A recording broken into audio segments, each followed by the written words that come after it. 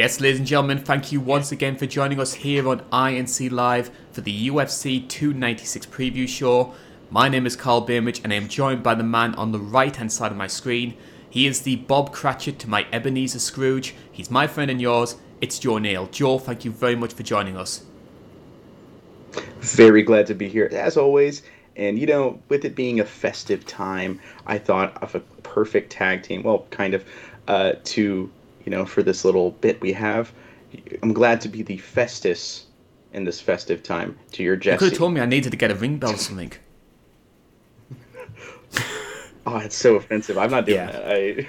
It's too offensive. Don't WWE, man. Underrated comedy tag team, though. And Luke Gallows, great work. Yeah, I love. Oh yeah. I really want Carl Anderson to get that big singles push like he had in New Japan, but I'm gonna feel bad because Carl Anderson and Luke Gallows are so perfect together. I will say though, we started with this sort of festive theme. Of course, it is December, so we thought we're not too sure whether or not we're going to be able to get an end of year show done. So we thought we would make this one sort of our big festive event. We did tell ourselves, hey, let's try and dress up for it and, try and make us feel like Christmassy, get the mistletoe in, whatever. Unfortunately, Joe, you didn't seem to get the memo. Yeah, so it turns out I had a shirt with reindeers and Santa on them, quite garish is a word I've heard you use, and I'll use it too. But I was given a coconut water. Never had one. I tried it. Turns out it's awful. It's disgusting. I hated it. And I spilt it when I was pouring it out in the sink. I somehow spilt it on me in the anger of, But in good news, and I can show off how much weight I've lost. I do have. Very nice. Very swish. Yeah, I would have. I'm pretty flexible, so I could have just thrown the leg over, but You would have attracted all the Alexa Grasso fans if you did that. I'm not trying to get lumped in with that. She's leaned into it a bit, and I got to be honest, me and her are going to have a talk at dinner about it. And for everyone who is joining us for the first time, please, we don't just all talk about random stuff outside of the main card. We are here to talk about mixed martial arts. It is the UFC 296 preview show, the final event of 2023. 2016, that was a long time ago. Final event of 2023. And on the whole, Joe, what do you think of the UFC during this year, over these past 12 months? Because I think it's been one which has been... On the one hand, we've had some big upsets, we've had some big dramatic moments, highlight reel knockouts, but I do feel like a lot of people were... I think they gave the UFC a little bit of a leash when it came to the quality of some of their cards, and I think the threshold was sort of broken a little bit, and people started thinking, hey, the PFL is now a serious contender, we don't want to keep getting these sort of random Apex cards with fighters ranked 10 to 15 on them, headlining. Yeah, I feel like if I were to grade, as a dare I say professional reviewer, check out the retro review series, please. But I would score the UFC as a whole maybe like a 6 out of 10 this year. I mean, we've had some great moments. I think the Volkanovski-Makhachev rivalry was a welcome surprise, even if I really don't like how that second fight went. Because of the short notice and everything. But that was a great moment. We had a lot of great upsets, like Sean Strickland being a UFC champion. If you told me that last year in December, I would have just laughed at you. But it's kind of funny too, because he was the last card last year. He was the last fight night, I think, last fight of 2022. And he was the first main event of 2023, if I remember correctly. It's just kind of funny. But it's this year, all the controversy, the Ngannou stuff, USADA stuff, John Jones just getting away with steroiding up. I feel like the negatives may, as history looks at this year, I feel like the negatives might sadly look at, history will look at the negatives overshadowing the positives of this year, which I hope not. But Because man, there was some stinkers of cards this year. We have the infamous "FU Canada" moment, you know. That got me a But lot of hate I on mean, Twitter. it was funny. You didn't say it. UFC said it. Speaking of Canada, You though, know. I do want to ask you about the next Canadian event because the last time that we spoke, the UFC hadn't formally announced what was going to headline that card. Not only have they done so for January, they've done it as well for February and for March. So we'll discuss these fights in a lot more detail when it comes to those preview shows. But your general consensus on the first three main events of 2024: Sean Strickland versus DDP, Volkanovski versus Tupuria, and Sean O'Malley versus Chito Vera. I really like. I'll go backwards. So Sean O'Malley, Cheeto Vera. I would. I always associate Cheeto Vera with L.A. Knight right Yeah. now. Yeah, blunt force trauma. Yeah. Nah. I think he's gonna look at that title reign of Sean O'Malley and go, nah. I could see him definitely getting that. That's a fun fight too, because I know there's the Sean O'Malley fans who say it was a fluke. Then there's the people who watch the fight and know what happened. I'm so sorry. That's why I laughed. I was like, oh, I felt mean. But no, in all seriousness, that fight's gonna be pretty good. Two hard-hitting strikers. It's gonna be a lot of fun. Topuria Volkanovski super interesting to me because Volkanovski just got KO'd and he's going up against a guy who has just oodles of power, oodles of promise, with a ceiling we don't know how high is yet because he's just looked fantastic. So I'm genuinely really excited about that fight. And I don't know. I'm probably going to go back and forth on that because I hate counting out against Volkanovski, but I don't know with that. With Ilya Topuria, I don't know. Paddy Pimblett is lucky he got away without having to fight him, I'll say. And then, of course, Sean Strickland, DDP, opening up the main events for pay-per-view main events for 2024. And if I was Sean Strickland, I would highly suggest being careful on the jackhammer because he can turn it into a diamond cutter. Bang! I was watching OSW Halloween Havoc 98. I love that spot. I do love that spot. That's the best cutter of all time. I love the Evan Bourne Shooting Star Press one, but I love that jackhammer one because I think DDP had the best one. Anyways, I will say I think that fight is very interesting because the two main events in it, it's like very much that blue collar. People counted them out, rising up. You Carl talked about that, brought that up before we started talking. So I'm just stealing your lines here. I'm stealing your bits here. Nick Conning my way in. More wrestling. Knee slapper. But that said, I think it's really interesting that those two are, fighting for the title. That's kind of a crazy thing for me. And I'm expecting Sean Strickland to win. I think he's just a better fighter.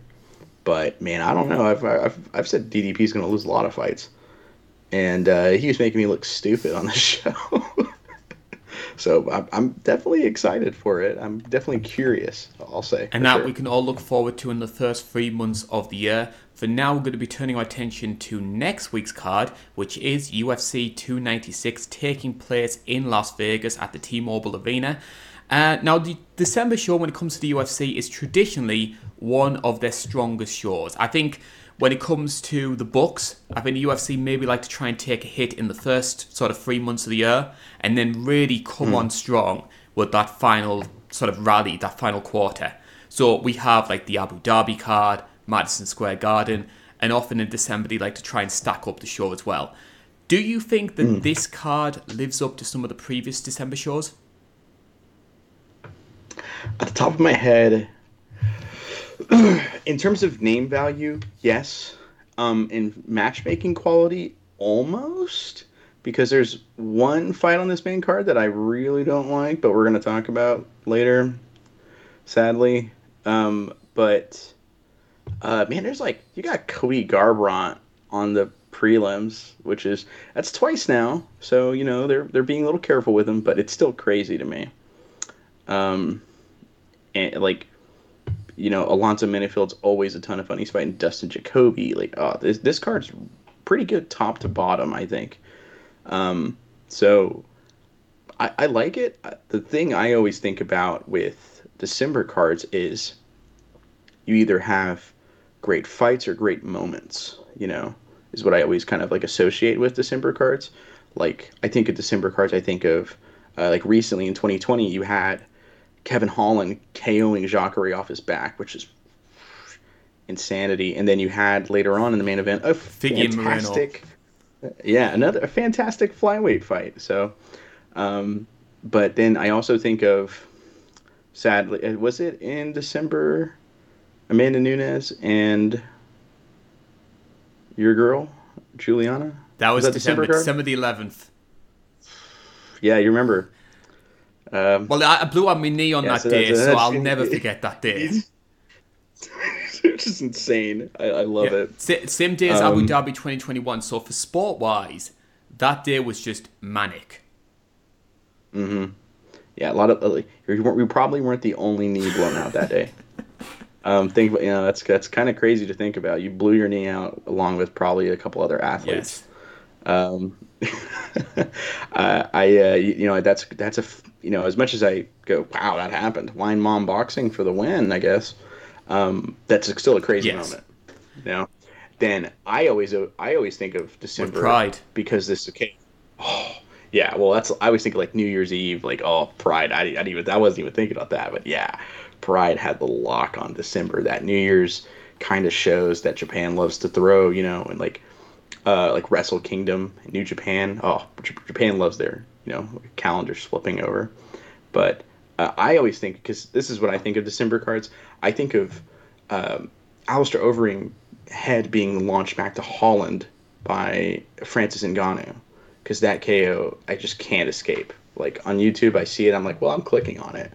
I love that punch.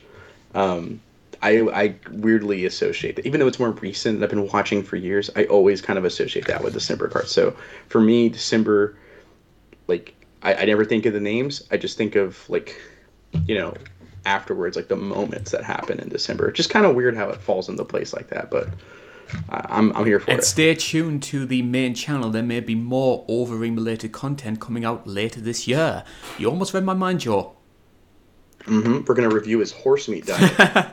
me and Carl recently started it, and I got to tell you, these results are looking fantastic.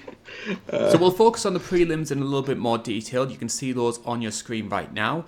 And the first fight we're going to be talking about is one that came together on quite short notice. So, Josh Emmett, our number 6 seed in the featherweight division, he was set to face Giga Chikadze, which I think could have been a fantastic battle. That brute strength of Josh Emmett going up against the technical striking of Chikadze. Unfortunately, Giga had to pull out, but taking his place, in my opinion, a very good substitution. Bryce Mitchell stepping in on short notice, so a different dynamic for Josh Emmett, a big opportunity for Bryce Mitchell to maybe get into the top 6. I think that's a scarier guy on a full camp, admittingly. Like, I'm probably a little crazy here in this opinion, because I feel like I'm kind of tarnished on Giga after that Calvin Kattar fight, which I think a lot of people probably are, but which isn't necessarily fair. He took a year off to kind of heal up and kind of recover mentally and physically from that fight. But man, Bryce Mitchell, like, yeah, he's weird, and he openly talked about retiring when Topuria beat him. But Topuria's fighting for a title, like, who Topuria's the man, it turns out. So there's not too much shame in losing to him, I feel like. I think Bryce Mitchell's scary. One, because he's gonna walk out with that Bible. Probably. That was so funny. As a Christian man, I was cackling, laughing. So funny to me. Yeah, I don't know. I think it's kind of an interesting. I think it's a really rough on Josh Emmett, because he was preparing for a southpaw striker with kicks, learning how to deal with that, and now he's got a guy that, if they go to the ground and Bryce Mitchell ends up on top, it's probably in a bad spot if Bryce Mitchell wins a scramble and ends up on top now. So it's a lot that leads to a very interesting fight. I just really hope the short notice doesn't hurt the quality of this matchup. I'm in the same boat as well, and I see this being a bad matchup for Josh Emmett as well. I think that if this was Josh Emmett from, say, 3 or 4 years ago, I'd lean towards him because he does have that grappling base and we know that he can crack a punch. But he's 39 now. I think some of that athleticism has maybe gone. He took a big beating up against Tupovia, so I am leaning more towards Bryce Mitchell for that one, I have to say. Yeah. And weight cuts are harder for him nowadays. Yes. You saw what he looked like. Was it for Jair? Where he looked like I mean this with all the respect in the world. He looked like a goblin in Fight Week. Like my best friend was calling him his. My best friend likes Josh Emmett. He goes, "Oh, my little goblin's fighting." Like I just can't unsee it. Yeah, like weight cuts get hard when you get older. And he was a wrestler, so he's been doing it for a long time. That's not great for your body. And I really hope he's okay physically with the weight cut, admittingly. Other fights that we'll talk about on the prelims here, you were touched on it earlier on. Cody Garbrandt back in action, and arguably, is this last chance saloon for Cody? Yes, he got that win over Trevin Jones, but I don't think that Trevin Jones is maybe UFC caliber. And yeah. Cody, even though he won like a comfortable decision, he didn't blow Trevin Jones out the water. Like he probably should have, admittingly. I don't know. I'm kind of torn on this one because I like Brian Kelleher a lot. He's really fun. And I'm not a Cody Garbrandt fan, admittingly. He's the most unintentionally hilarious fighter that's ever fought in UFC history. I don't know. I could see it if he loses and gets finished, or even if he loses a decision and he doesn't look great, like he looks a little behind, it's probably over. You know, I can definitely get behind that idea. One thing for me is Kelleher has KO power, but he's much more of a grappling threat. Yeah. I wonder if that's in his favor. Because Cody Garbrandt's obviously been working on getting his footwork going again. He doesn't have the head movement like he used to have, which, Lord, do I miss. But I could see him frustrating Kelleher on the feet, admittingly, and I am picking him to win. But I just thought of something. One thing interesting to me is Cody Garbrandt. He's a Paddy Pimblett fan. I don't know if you knew that. Yeah. Yeah, he's a Paddy Pimblett fan, and he talked about how he liked Paddy Pimblett because he said he thought Paddy Pimblett said that Paddy Pimblett was a sorcerer. Sorcerers can't be knocked out. That's a real thing. Oh, okay. Cody Garbrandt said, and I have it on good faith that Cody Garbrandt has been Googling avidly into how to become a sorcerer. So, I love that so much, that clip of him going, he says he's a sorcerer, he can't get knocked out. Once again, I nominate Cody Garbrandt as the funniest fighter in MMA history. Unintentionally. He just wins, Yeah. He once ratted out that all of Team Alpha Male just does steroids. He's the funniest of all time. I love it. Anything else that stands out for you on the prelims? Irene Aldana, trying to bounce back after a very disappointing performance. There's Casey O'Neill, who, marketable. Yeah, she needs I think she's in an interesting position here because, yes, we saw with the Jennifer Maia fight that was maybe a jump too high for Casey O'Neill, but I think Ariane Lipski's maybe a jump too far back. So I think there's more of a middle ground that she needs. Like Casey should be fighting someone like a Lauren Murphy, for example. I think so too. Yeah, I think she needs this. I think if she gets upset again, so the hype's gone. But the Maia fight was definitely too much of a jump for her. The fight I'm picking, there's two others on here I can touch on. I've got a feeling I know which one you're going to be choosing. Yeah, well, first, the unexciting one is Randy Brown, Muslim Salikov.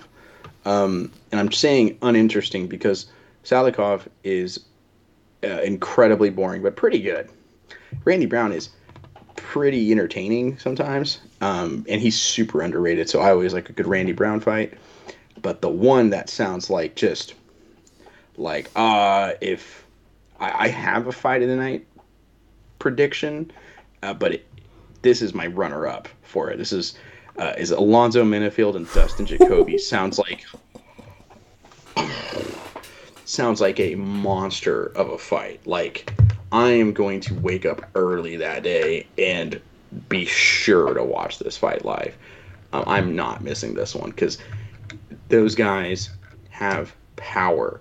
Minifield can take it to the ground, which I kind of expect him to try and do, but if Jacoby keeps his fight on the feet, he's a good striker, and he's got power and a very varied arsenal. Oh, it could be a slugfest of a kickboxing match that I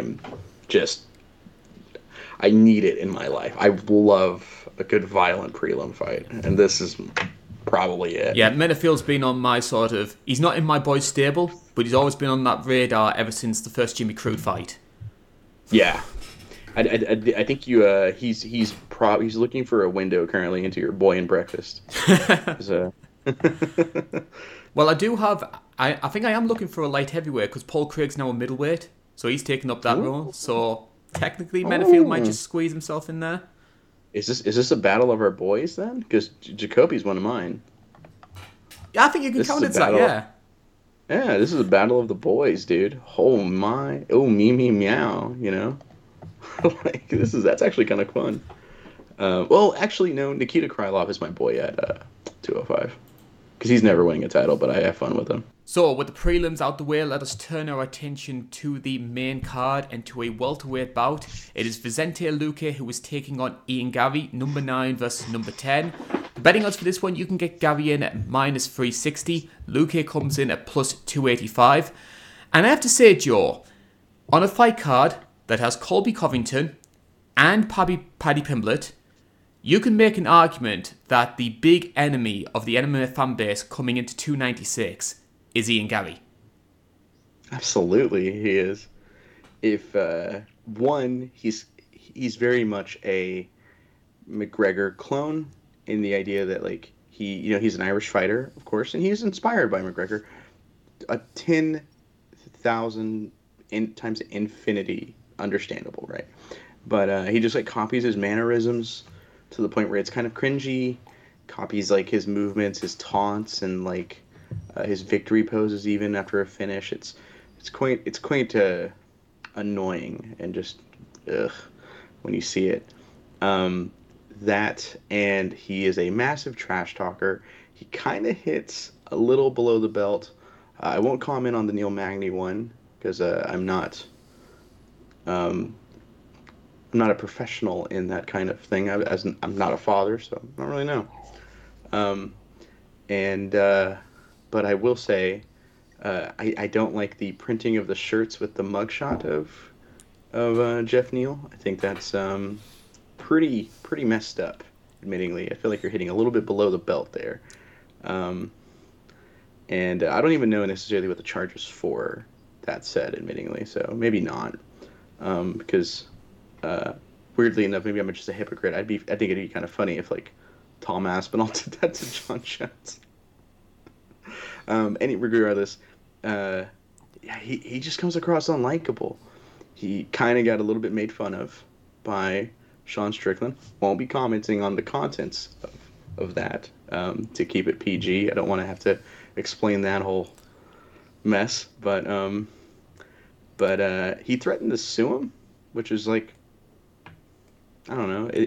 When you're a fighter and naturally your instinct is, oh, he's gonna threaten him, and talk trash back, try to macho man it through, even though that's probably not the most productive way in like how society works. But threatening to sue him was very, like, it really hurt his reputation. When you said macho man through it, I was just picturing him with his wife. Stay away from Elizabeth. I almost said something horrible. I'm trying so hard. I want to stress. I'm trying so hard not to make fun of Ian Garry's marital situation because that feels a little low for me. Yeah. Two Yeah. single I losers almost said complaining about somebody who's married. yeah, married to an attractive woman in her 40s that has a book on trying to get a young athlete. Yeah. Honestly, hey, you know what? If I was a young athlete, I wouldn't mind an older woman. So props on him.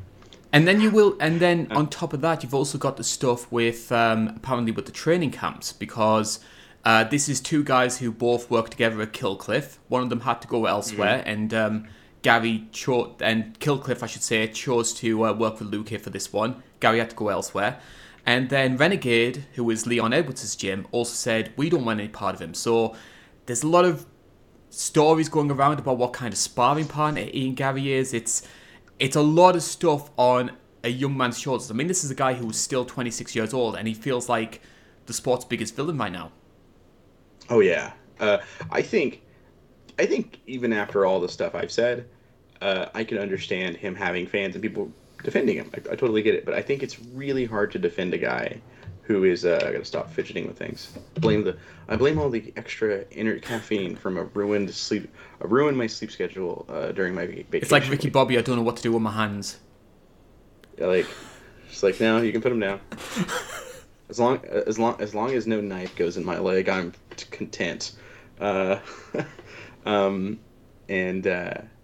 think though, like once you kind of, even though we talk about this every once in a while, it's a one-on-one sport, but there's a team, and I think once you kind of betray your team, I think it's infighting in the gym is okay to an extent as long as you guys both agree to it and are okay with it before the bout agreement and before all the talk on Twitter and stuff like that. I'm okay with that. If two consenting adults agree to fist fight each other. But for me, like when you're getting kicked out of gyms, and all this stuff, it just really rubs people the wrong way, understandably so. And it just makes you so unlikable. I gotta be honest. And my word, is this guy unlikable? It's almost like it feels like a constant effort to become the most unlikable guy in the UFC. And Colby Covington used to spoil Star Wars on Twitter, which is funny. I not a Star Wars fan. I've watched a lot of the movies. I grew up watching it. Not so much anymore, but man, that is hilariously heel heat. I love it from Colby Covington on that move. And the thing it's made people do with Ian Gary as well is this seems to be the only thing that people are talking about when it comes to this man. Yet, we've got a guy who's 13-0, 6-0 so far in the UFC. There's been like a slow, gradual progression in the amount of the quality of the opponents he's been facing. And he comes into the fight off two of his best wins of his career so far. Daniel Rodriguez, who he just blew away in that fight. I'm not a big Ian Gary fan, but I was really impressed by how easily he got rid of D-Rod. And then dominates Neil Magny. And I know there was a lot of unpleasantness before and after the fight. To me, the Neil Magny fight sums up Ian Gary to a T. Because we have this very talented performer who undoes everything by being a prick. It's incredibly well said, honestly. We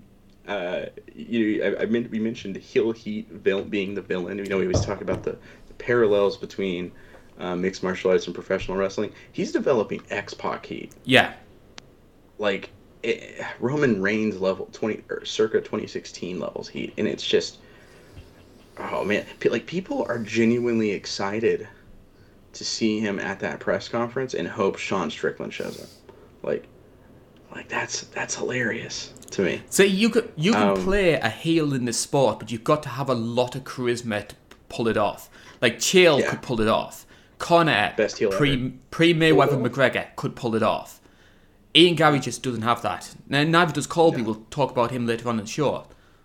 Patty, nope, don't have it. But I mean, honestly, A+ for effort. That's one thing too, though, with Ian Gary is I legitimately don't know if he's playing a character. He's just a douche in real life. Like, is he? I don't know. He kind of blurs that line a little bit for me, and I think that's one of the reasons where it's like, should I even point and laugh at this kid? I don't know. But This fight should be pretty good, though. It should do. And the man charged with trying to stop the Ian Gary hype train is Vicente Luque. 22-9 record. He bounced back to winning ways with a victory over Rafael dos Anjos earlier on in the year, which was one of those sort of apex events. We sort of touched on this earlier on in the show. Do you remember anything about that fight or that card? No, I had to rewatch it and rewatch my recap. It was weird. It was legit. I had Khalil Roundtree fought on it. Pauliana Viana lost. But yeah, I had to rewatch it because I legitimately was like, oh, last fight was the Jeff Neal one, right? And I was like, oh, I covered this card. It's UFC in 2023 sometimes, I guess. But superstar finisher, this guy. Yes, certainly so. And also has quite an impressive portfolio of scalps. Rafael dos Anjos, Michael Chiesa, Tyron Woodley, admittedly a Tyron Woodley who was past his prime. And also you got names like Randy Brown, 2 wins over Nico Price, the king of bare knuckle, Mike Perry, Jalen Turner, which was Jalen Turner's UFC debut, fighting at Turner's, in my opinion, Turner's ideal weight class of welterweight. How he gets down to lightweight, I do not know. I don't understand either. Brian Barberena in one of the most underrated fights of all time. If you haven't seen it, please check out Luque vs. Barberena. And also beat Bilal Muhammad at the Madison Square Garden card. Yeah. And as far as I'm concerned, they only fought once. Because I forgot the second fight. Not great. Yeah, that was a rough one. But for everything that Luque has done and all of the big wins he's had in his career, the big cloud that hangs over him going into this one is what happened against Jeff Neal. Now, this was a guy who, in Luque, who was always known for his durability. It was a big factor in how he was able to put together so many big wins. The Jeff Neal fights happened, and I want to stress, Jeff Neal can pack a punch. I think he is criminally underrated. But Luque suffers a knockout.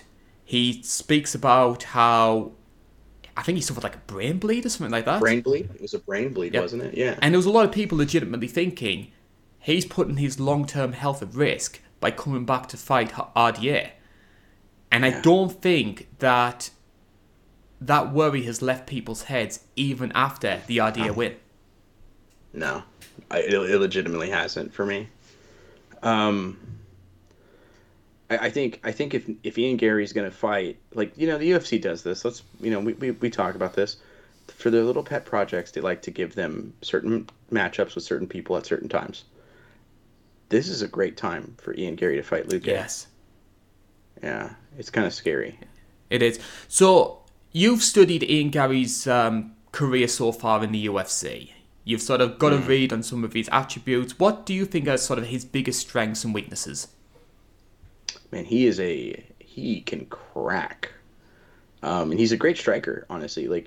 Despite the Machado name, I'm not overly impressed with his grappling. But with a weapon that I'm probably going to bring up in my in my prediction for this is the low kick. He showed off against Neil Magny, was fantastic. He had the head kick win over D-Rod, so he won his UFC debut with a first round punch, KO with from a knockout from a punch. So he definitely has power in his legs, in his hands. He can definitely, he knows how to put the shot on the chin pretty well. His anti-wrestling against the fence is not bad. He definitely can stuff a good amount of takedowns. But for me, I think one thing I will bring up is he kind of tall guys defense. Yes. A little bit. Yeah, he kind of does the lean back with the chin a little bit up. And that's a fear. He's in his I think it was Jordan Williams, if I remember correctly. Jordan Williams caught him, and then I think Song Kenan, he proper belted him. Yeah, and he's young. He's gonna have a good chin. He's unbeaten. He hasn't gone through these wars, so he's gonna be pretty durable. And he took those shots well. He moved, and so we know he has the cardio because he was able to take those shots well. But lord, did those shots like really stun him. And he can be caught at times because the tall guy defense. It, to quote another Will Ferrell movie, it's like Sex Panther. It works 66% of the time, all the time. And and Luque's a vet who knows how to fight against guys with tall guy defense, like Jalen Turner. Yes. Tall guy defensed him. Randy Brown to an extent. Randy Brown can tall guy Randy Brown tall guy defensed JDM. That's how he got caught. And so he understands the idea of hitting a guy with tall guy defense. And they used to be, you know, not I don't know, I don't want to say sparring partners, because you could be in a gym with a guy and never spar with him. It could be just that weird kind of thing. Maybe you don't want to spar with a guy because of, you know, Ian Gary has a rep potentially for being a douche in sparring. So maybe, you know, he really didn't all that much. But for argument's sake, let's say they did. He probably knows how to put it on him. Yes. And and vice versa. So it's definitely interesting when two former teammates fight. It's an interesting fight. I wish the whole brain bleed thing wasn't still lingering over this fight. I think I'm really curious how Luque is going to handle the low kicks of Ian Gary. I think Gary's kicks are going to be an advantage here because Luque is much more of a boxer. He's going to step in with, like, he kind of has a squared stance to defend against the kicks, but he's going to box primarily with an occasional knee or elbow, and he's got a great knee. Mike Perry's face after getting his nose flattened is unbelievable. That was I'm right in saying was that the Uruguay card? I think so. Yeah, and because he flattened his nose. There's a picture of Mike Perry just. It's one of my favorite pictures in MMA history. It's an interesting fight. Like, if we take the brain bleed out of it, you know, it's a really interesting fight.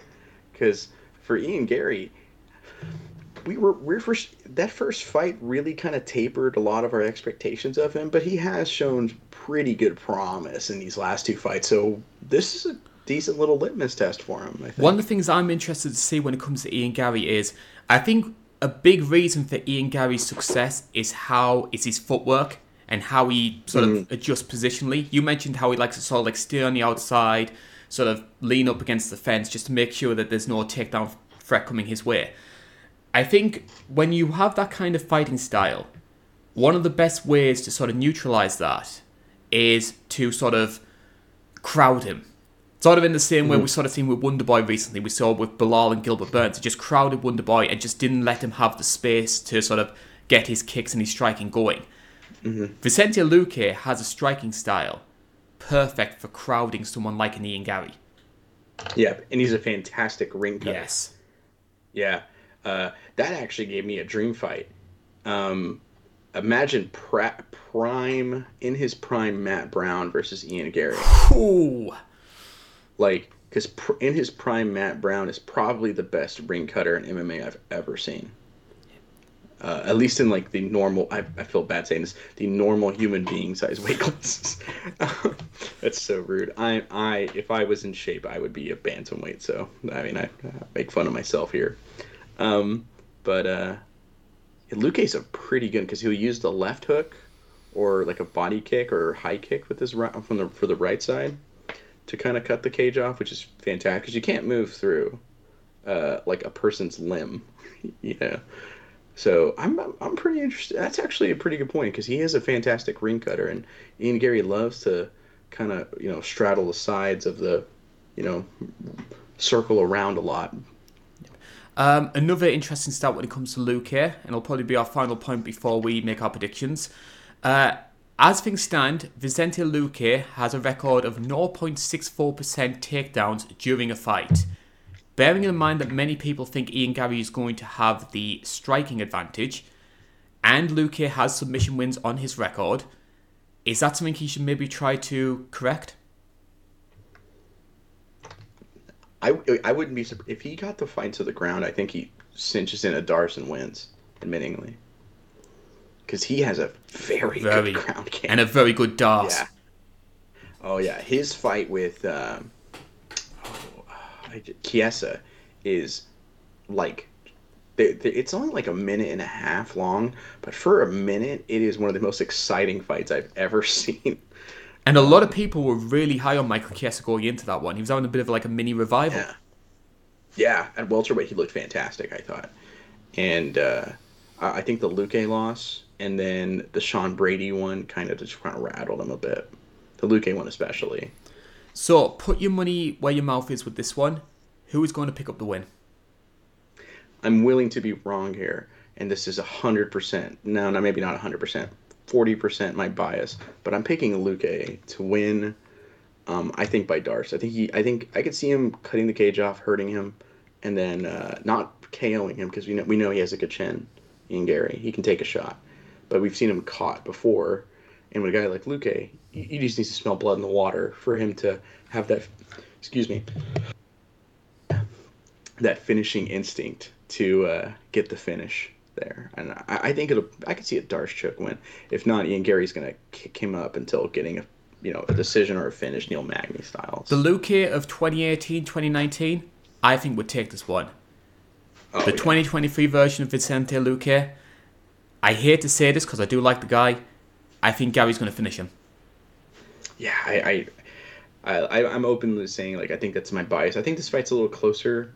Sadly, I think the brain bleed's going to be an effect. I'm really worried for his health. He says he's fine. Docs are saying he's fine. He's getting cleared for fights. But it's the long term I'm afraid of. Speaking of fighters we fear for the long term, I hate to bring this one up. I think everybody who's watching this show, everybody who's going to be watching 296, deep down I think they're dreading this one. It's Tony Ferguson taking on Paddy Pimblett in a lightweight encounter. And Pimblett, a minus 340 favourite. You can get Ferguson in at plus 270. Now, we have to be honest with this one, Joe. Are the UFC putting Tony Ferguson out to pasture? Yep, absolutely. And I think this is a revenge for the Dana White privilege line. Do you think he holds that back, or do you think that's a joke? A little bit of both. Dana White, admittingly, I think he laughed in the moment, and I think, imagine his friend going he got you good with that Dana White privilege line. Yeah, he did. Where's that picture of him in that Mexican restaurant just, every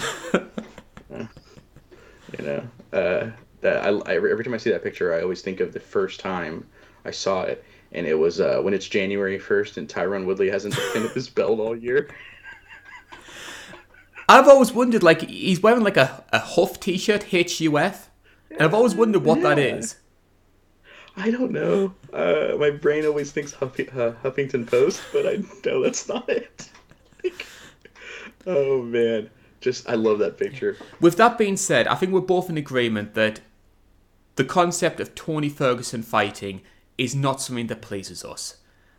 This guy took severe damage up against Justin Gaethje.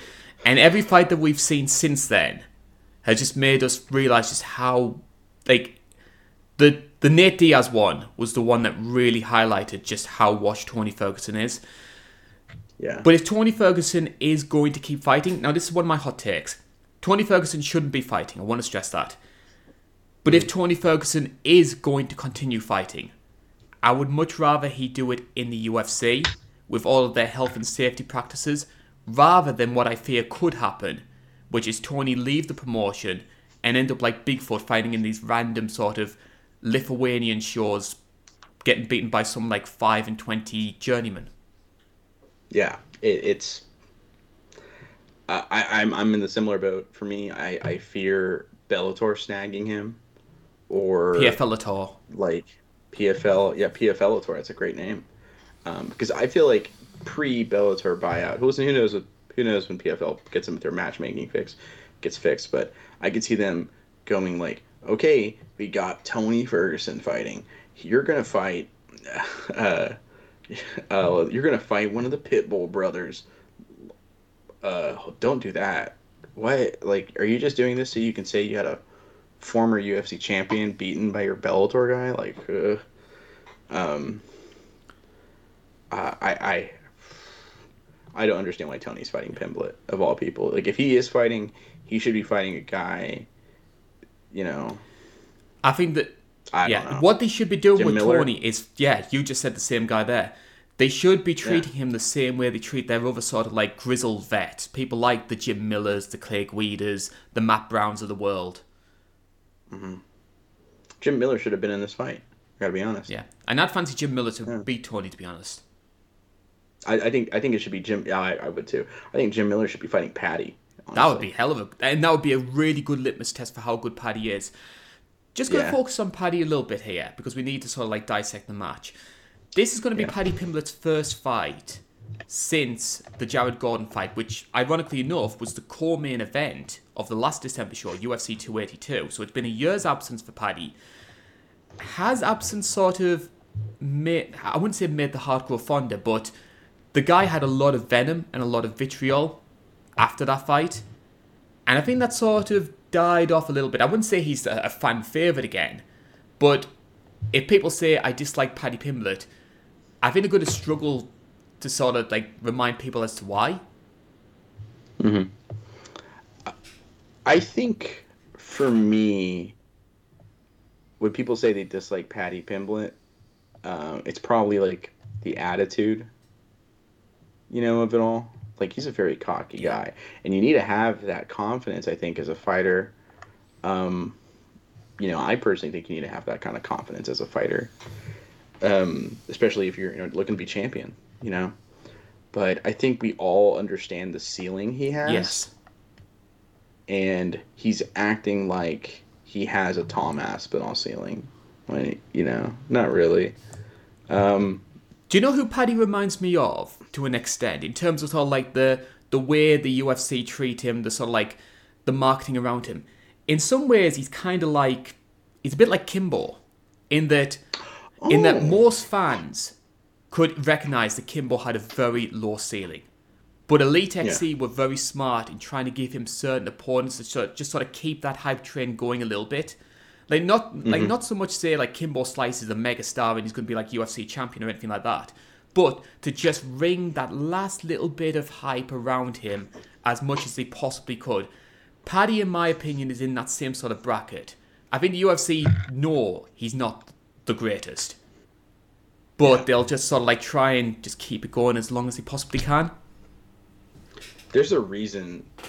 In my brain, there's a reason they're not giving him Jim Miller. There's a reason they're not giving him Drew Dober or Matt Frivola when they could have, or Terrence McKinney when they could have. Oh, that one, McKinney would blow Paddy away. Oh, it's over. Yeah.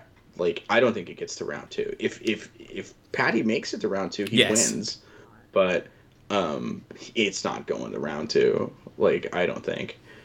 I don't care how much of a sorcerer Pimblett is.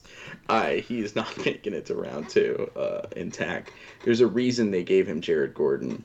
Jared Gordon recently TKO'd Marco Madsen, but it was much more of an attrition style KO, like finish. It wasn't like a crack, of a shot.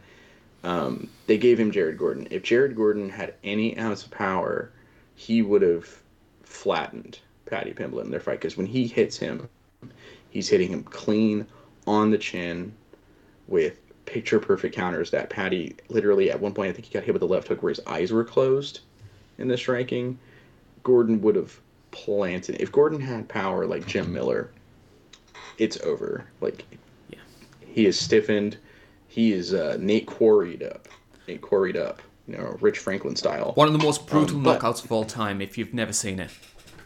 Hard to watch, but the sick part of me wishes Rich Franklin fist bumped him. Yeah, I would say that with Terry Edom, but Terry Edom had a legitimately horrible tragedy afterwards.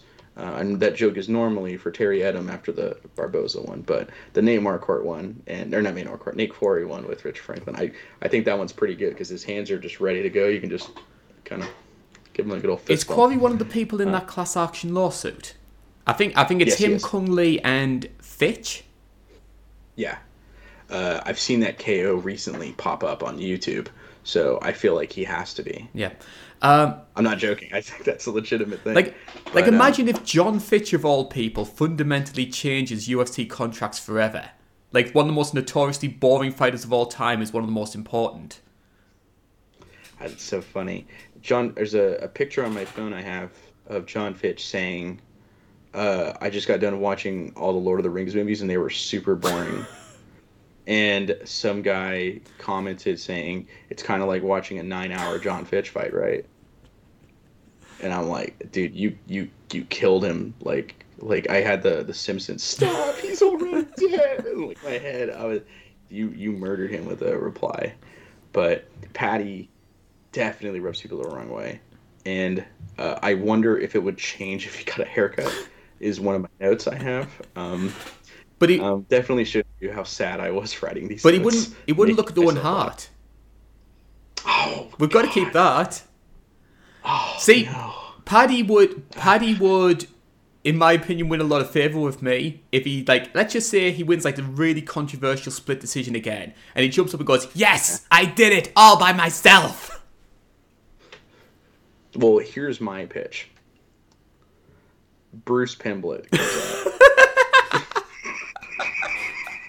I like where this is going. Brown shirt and leather trousers. Yeah, Bruce Pimblett thinks it should be about him. I whereas Stu Pimblett is just like, Stretch him. yeah, stretch him, and Martha Pimblett is just taking a loan out on her teeth. As Bobby Heenan was perfect. Rest in peace. So we'll try and focus on the fight itself here. So we've talked about some of the negatives regarding Paddy in terms of his personality, and the big one, which is his striking defense. I actually think the quality of Paddy's hands isn't bad. At least it's a lot better than it was, say, back in Cage Warriors. It's definitely an area which he's improved on. It's the striking defense. Yeah. He tall guys it too. He tall guys it, but he's also like, he loves being aggressive, which I totally understand, and I find it not endearing. That feels condescending. Admirable. I find it very cool, like when a fighter is very aggressive. But he's throwing hooks like, you know, like he, in his debut, he got clobbered by throwing a hook from here with his chin super high up in the air. And he kind of does, like, sometimes he throws hooks like that, I will say, but for the most part, he's a little tighter. He's gotten tighter in his hands as time moves on. He just gets hit all the time. Yes. By Jared Gordon threw the Bugs Bunny slow ball punch at him and clobbered him. So you see that and you go, yeah, maybe it's a good thing for your health you didn't fight Drew Dober. That said, he's actually a pretty good grappler. I think to beat Jordan Levitt in a grappling match, you've got to have something about you. Yeah, he beat the Monkey King in a grappling match, which is fantastic. That's a super good feather in his cap. Is Jordan Levitt a great MMA fighter? No, but he is a great grappler.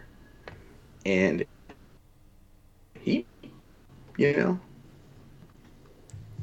So if you are a Tony Ferguson fan who is clinging on to any kind of last hope of him sort of rolling back the years against the odds and getting that sort of big win before riding off into the sunset, that sort of big fairy tale ending that I think a lot of El Kukui fans want, how's he going to do it? Probably cracking him, admittingly, because he still has oomph a little bit. In the Chandler fight, he dropped Chandler pretty hard with a left straight. If I remember correctly, it was a left straight? I think it was the left straight, yeah. Yeah. And he can crack him. Like, he can still hit. Because Tony Ferguson didn't have, like, one-punch KO power. He could if he caught you. But he wasn't like a Gaethje or not even a Poirier. It was much more attrition. He's going to just, like, there's that fantastic picture of the before and after of fighting Tony Ferguson. That's just like, if you want to talk, like, I've talked about like hidden hammers. Tony Ferguson is way too popular to ever be a hidden hammer, but like Matt Brown, I am nominating him as a first ballot Hall of Fame violence guy. Like the king, him and Matt Brown are probably, and Robbie Lawler, probably like the three they're on that Mount Rushmore of pure violence. The one that always sticks from my mind when it comes to Tony, and that's sort of like attritional striking, is the cowboy fight. Oh, Because if you actually go back and watch that fight, which I think is very underrated, by the way, not a lot of people remember that one. it's fantastic. The first round is quite close between the two, and then just the accumulation of shots start building up. It's constant volume, and you eventually see it by the end of the second round, just the state of Cowboy's face. So you've got these shots; they're not power punches, but it's the accumulation, and they eventually just build up. It's like, and before he even blows his nose. Yeah. Because I think I gave it a 9 out of 10 on the retro review series when I covered it. Plug. When we need the plugs, no one watches them. We're on the second channel now, by the way, guys. Right here on this channel. And trust me, if you watch it, you're just gonna watch them all because I'm pretty awesome. It's a lot harder to say when you're when you're doing it here. It's easy to say when I'm reading the script, but I think I give it a 9 out of 10 with the only like fault being the blowing his nose. But before he blows his nose, he is jacked up. Like, he is a mess before he blows that nose. Then he blows it, and it's like, oh my god, is this the Thing 1982? Like, what is this? But I think he can crack him still. Weirdly enough, as technical of a grappler as he is, I think we talked about it before the show. I think Tony Ferguson's downfall was age, because he loses his athleticism, which really helped his style out tremendously. But the moment that does it is when he cut weight twice to prove a point to Justin Gaethje. And then he went out there. The first 2 rounds of that fight are unbelievably competitive, and they're awesome fight. It's one of the best fights ever, I personally think. But it's hard to watch because those first 2 rounds are great. Then, we get to round 3, then round 4, and round 5, and it's just like, why am I watching this? Like, I feel a little sickened. I always blush about how much I love violence and all that. It's a little hard to watch, admitting it. It's like watching Logan, or like Stand By Me, like one of these like really sad, Marley and Me, all these like horribly sad good movies. It's like, oh, what am I doing this to myself? Little fun fact about me: I can't watch Logan or my favorite movie of all time, In Bruges, and Guardians of the Galaxy 2 without crying like a small child for my room for like 30 seconds, while like in the fetal position. Word of advice: do not watch The Champ. You've recommended it to me. I probably will one day. I was bawling watching The Champ. Oh man, for me, we both played Red Dead 2, Red Dead 1 and 2. Arthur's Last Ride. Yeah. Oh. For me, if you're gonna get me a dad story, because I lost my dad as my hero, but then a brother story is really gonna hit home for me, because I'm very close to my brother who's 7 years younger than me. So Red Dead 2 with like the brother storyline it tells, it just my heart. But it's a little hard. I think the build up to the Gaethje fight and then the Gaethje fight damage he took just did it. It was like that straw that hit the camel's back. It was the left hook from Rampage kind of thing, like Chuck Liddell. Like that shot, Chuck never had a great chin, but that shot seemed to just speed things up 20 years. That or the Rashad knockout. Oh, yeah, that one's... Well, he lost to Keith Jardine. Did he get a win after? He beat Vanderlei. Oh, yeah, in a classic. Yeah, that's a fantastic fight. But maybe it was the Rashad fight. That shot is... Ugh. But I think if Tony does do it, if he were to do it, and make me the happiest man in the world, I want to stress, I talk about my love of women on the show quite often. If Alexa, if the miracle happens and I propose to Alexa Grasso or Io Shirai or my number one honest outside of sports is Ana de Armas, and they said yes, right? In those hypothetical situations, I would be the second happiest I could be because if Tony Ferguson starches Patty Pimblett, I think that might top it in the moment, you know? In the moment, that might top it. Yeah. I don't think he will. I am picking Patty, sadly. But if he does do it, he's going to crack him and maybe submit him. But I do feel like even on the ground, it's kind of lost it. Yeah, that's a concern as well, because you can maybe say that even if Tony isn't as fast or as sort of like durable as he was, he could always fall back on the grappling. But we've seen Bobby Green neutralise him there. We've seen Charles Oliveira do the same thing. Benny did it as well. So Yeah. I don't think Tony. I just think the physicality's gone. The big things that helped Tony Ferguson during his career were his unpredictability, his pace, and his durability. I don't think he's got any of them left. Who am I to say to tell an absolute legend and a guy I personally believe in terms of pure ability? In terms of pure ability, he might be at least one or two greatest lightweight ever. Because him and Prime BJ and Prime Tony, Yes. it has in my brain. I was a Habib fan during his run. Post retirement, not so much, honestly. But he was great. Prime Tony Ferguson, Prime BJ Penn, just like in terms of ability, just I don't know if anyone beats those guys. Um, who am I to tell a legend like that? That you shouldn't be fighting. But man, if he loses, I genuinely hope he calls it. Same here. Because we don't want a big fault. We don't want a Penn. Yeah. As much as we want to like kind of make it about ourselves and have the little, I had a joke in here, my notes saying, I don't want to talk about Tony Ferguson fights anymore.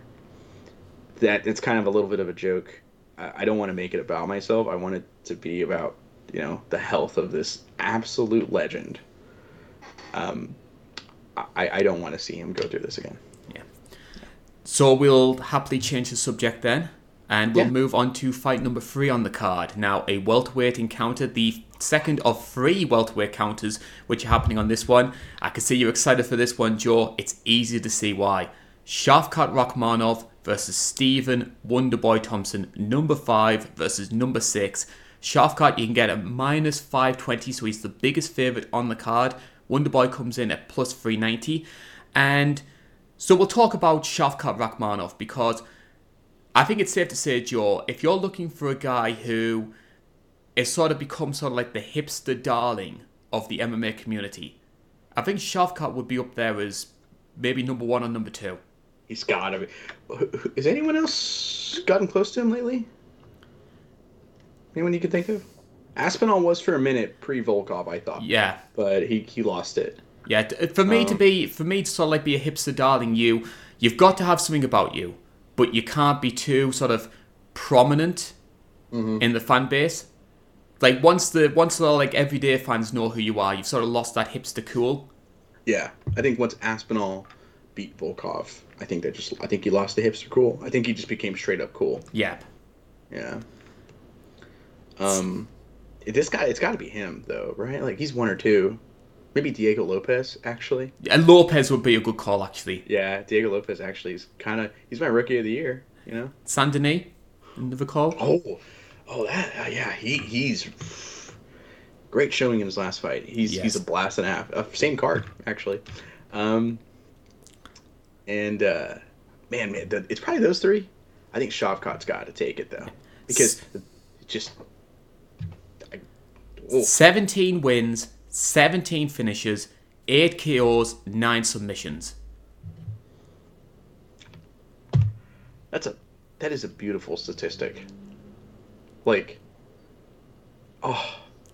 that is melted butter. Like just perfect. right there. Oh, this guy's the man. He's very good, very talented. And you know what I think is one of the best things that he's done, is a lot of the time, like I've said this before online, like you follow my Twitter feed, I even made a comment about it a couple of days ago. I think that if you talk a big fight, it's good for marketing reasons and it pushes you to the front of the queue much quicker. Yeah. But it raises people's expectations to the extent that if you don't match them, if you don't blow your own trumpet, you are going to get a backlash for it.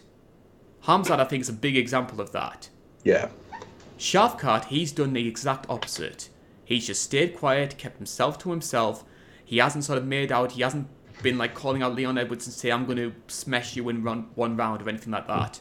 He's just kept himself to himself. And because of that, you've got largely a fan base that seems to like the guy. Yeah, he's really likable. Yes. And I've said it before on the show. I'm going to reiterate it. I think Hamzat Chimaev is a fantastic fighter. Shavkat is better. Flat out better. He's just a better fighter, I think. Better all-rounder. I think just better. I think if they fought, I think Shavkat finishes him. Yeah. I'm on this hype train. I'm probably conducting it at this point. And got my hat and everything, for it. This guy just reeks of, oh, you're champion, aren't you? You're going to be champion. Like, you just kind of get that feeling from a guy like this. And what a beautiful statistics he has. 8 KOs, 9 submissions. Oh. So, it's interesting that you sort of like openly sort of bring up the fact that you're like this big sort of like Shavkat supporter. I think it's probably you're second behind Luke Thomas right now. What did you make of the Jeff Neal fight then? Because I think that was the first time that people saw, I wouldn't say weaknesses in his game, but like he was pushed by Jeff Neal at good points during that fight. He looked human, and I thought he was winning on the cards decently. Maybe not, almost comfortably, I'd even say. But he looked human. He kind of learned not to tall guy defense. He made that adjustment because he got cracked doing the tall guy defense. Funny enough, as much as we talk about it. And he made the adjustments. He showed that he has the power to hurt a guy like Jeff Neal, who has a great chin. Hurt him, and he took some great shots from Jeff Neal, and we saw how durable he is. So he isn't just a glass cannon of finishing power.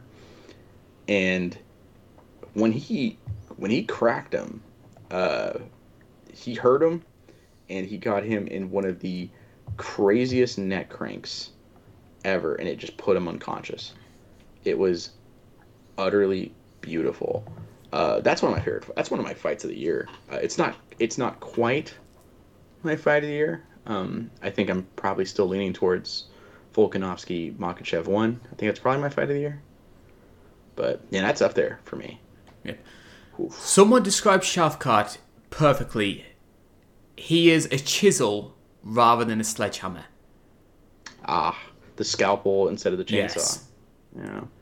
Yeah, that's a fantastic way of putting it. Yeah, I did have some concerns about his tall man defense, like you saw early on. I think Jeff Neal landed some big shots against him in that fight, so that is something which I do think is maybe a little bit of a concern. But as you mentioned before, very good at reading his opponents and adjusting mid-fight. And you also see, based on the record, obviously 8 KOs, 9 submissions, a fantastic all-rounder. So you can understand why there's so many people who are high on the guy. Mm-hmm. He almost kind of like analyzes like what's his best way to beat you in that moment.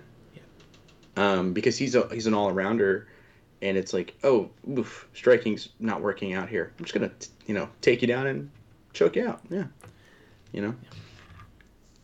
So we'll turn to his opponent now, which is Stephen Wonderboy Thompson. No introduction needed with this guy. 17 wins, 6 losses, 1 draw, which was that great fight against Tyron Woodley. The first one. Please do not watch the second. There was a second one? Not in my head, there wasn't. No. There was no third Chuck Tito fight. Yeah, we got hit with this thing, right? The bring. Like Men in Black. Yeah. I love that. I love that joke. I do find it interesting to see Wonderboy choose this fight, because what we've seen recently with Stephen Wonderboy Thompson is bearing in mind he's 40 years old now, he has been a lot more selective with which fights he's taking. So obviously he took the Kevin Holland fight because he knew it was going to be striker versus striker. Same reason he took Michel Pereira, which was supposed to happen in 291. Unfortunately, that one fell through. But bearing in mind how good Shafkat is on the ground, are you surprised he's chosen, you know what, I'm going to take on this guy that everybody's afraid of? Yeah, legitimately. For me, because I remember after the Belal Muhammad fight, he was like, "Can I stop fighting grapplers, please? Like, I'm old. I just kind of want to fight strikers." And he's like, and I was like, "You make a good point. I think, if you earn a title shot that way, sure. It's not like you're an up and coming guy that's getting favorable matchmaking. He's put in the work. He's put in the effort. I think he deserved it. And I wonder if like that Michel Pereira weird backlash he got from Dana White and like some fans made him go, you know what? How about this? How about I go KO your guy right now? I'm going to go beat your guy. He's too nice of a guy to think that. He probably went, well, I think I could probably beat that guy. Yeah, let's try to see if I can. Maybe people will be on my side again. He's way too nice of a guy. NMF, nicest mofo in the game. Yeah, I do think there's maybe an element of that, because for anyone who maybe forgets, because this sport moves so quickly, I think a lot of people may have forgot what happened, but Thompson versus Pereira was supposed to happen at 291. Pereira missed weight, and Wonderboy was given the offer to stay on the card, and the fight to proceed as a catchweight. And Wonderboy, quite rightly so, said, you know what, I've made this effort to cut down to 170. My opponent didn't do so. I'm 40 years old. Why should I put myself at a disadvantage when I don't need to against somebody who doesn't have that same sort of professionalism as I did? Which I completely understand it from Wonderboy's perspective. It was disappointing to lose that fight from the card as a fan, but he's been a professional, and we shouldn't criticize somebody for making the sort of professional decision. Yeah, I thought we oftentimes make fun of Dana White just doing his thing, but that was way out of line. I thought, they're just ragging on Wonderboy. I have a question for you. Yeah. Do you think Wonderboy's a Hall of Famer? Based on his UFC career, I wouldn't say so. Really? Okay. No, I think he's a very talented fighter. I think eventually it's going to get to the stage, because like you put 5 or 6 people in pretty much every year, so eventually he'll reach the stage where someone like a Wonderboy will come through. But I think there's other people I would put in before him. I think he's a fantastic fighter, very entertaining. But in my opinion, the people who should be in now are like the guys like the Frank Shamrocks of the world, or he's never getting put in. But it's that kind of ilk of fighter I should be putting in first. That doesn't take anything away from Wonderboy's abilities. Incredibly talented. But I think you need more. I would put more credentialed people in there first. I have a fear and a prediction. I predict Dana White is going to put Jorge Masvidal in. Oh, no. Boy. Yeah. I thought about that this week, and I went, he's going to put in Masvidal before he puts in Wonderboy. Honestly, Masvidal would be less deserving than Serra. Yeah. I think Serra deserves it, legitimately. That's the biggest upset I've personally seen. Someone made this comment, though, which, I'm not taking anything away from Matt Serra. Because obviously he became UFC champion, which I haven't even fought in MMA. But if you're putting Matt Serra in the Hall of Fame for winning the Ultimate Fighter and giving us one of the sport's biggest upsets, then Juliana Peña's Hall of Fame induction's right around the corner. Sadly, I can agree with. Well, yeah, I can agree with that, because she did the same thing. Yeah, because I think I'll break it down like this: Matt Serra beat, and didn't just beat, he finished, and with a great game plan. He came in with a game plan, and he executed it perfectly to KO the greatest fighter ever in the sport, as of now, obviously, the GOAT. He KO'd the GOAT. Juliana Peña Wine Mom boxed her way into beating the female. It's never not funny. It's never not funny. You know, it's like a fart joke. It's always gonna be funny. Wine Mom boxing's perfect. Um, but she legitimately beat, in my opinion, the women's goat. So, I, you know, they don't deserve it on like their career, like their like whole talent. They don't deserve it, but on that accomplishment, yeah. I sadly I can agree with that, admittingly, but also they need to stop putting so many people in the Hall of Fame. I would like a harder threshold to be in the Hall of Fame. In my Like yeah, maybe 1 year just do two guys. You know. I think the current sort of model they've got so okay. So it's like one modern, one classic, In a fight. one great fight, and one sort of behind the scenes guy. Oh yeah, yeah, that's the way to do it. Like put like Buffer or someone in. Oh, they should. Yeah, they should put. They're never gonna put in, but they should put Goldberg. in Mike Goldberg. Yeah, yeah, Bill Goldberg, right? Bill actually did some Yeah. commentary for like Elite XC. Yeah, I love Chael Sonnen talking about that because Bill Goldberg used to put his arm around the opponents, and he's a monster of a man, so he instantly would like kill a lot of hype because he's just so much bigger than like the average middleweight. But yeah, Mike Goldberg 10,000% deserves to be in. So a lot of people are framing this fight. Yeah, we are talking about Shafkat versus Wonderboy. We've got this amazing belter fight, and we're talking about like Goldberg. A lot of people believe that Shafkat's going to make this one look easy. He's just going to take Wonderboy down straight away, probably finish him on the ground, submit him, that sort of thing. But one of the things I've noticed when it comes to both fighters is a big weakness with Wonderboy's wrestling recently has been guys who can shoot a double leg. So it was something that Bilal did very effectively. It was something that Gilbert Burns did effectively. Whereas I feel like Shafkat's takedowns are more sort Clinches. of clinch-based, clinch and trips. Do you think that maybe might neutralise the sort of grappling offense that Shafkat possesses? Means he's got to get in there Yes. and get chest to chest with him. The benefits of having a single double leg based attack, more of a freestyle wrestling, is you're able to, if you're quick, you can close that distance pretty quick with the level change. The problem with the Greco style is you kind of have to get in there. So that's gonna make cutting the cage the number one priority if he wants to take him down. And that means you're striking with him for an extended period of time, which is never fun if you're fighting Wonder Boy. It's never a fun time trying to strike with him. So I think that's an interesting element. I think Shafkat's a very good ring cutter. He's kind of a flashier ring cutter too, because if you're circling to your right, his left, he'll just wheel kick you. 10 out of 10. That's fantastic. I think the game plan should be to get him to the ground, because one of the reasons Shafkat is kind of like my Gary Streisand. Wow.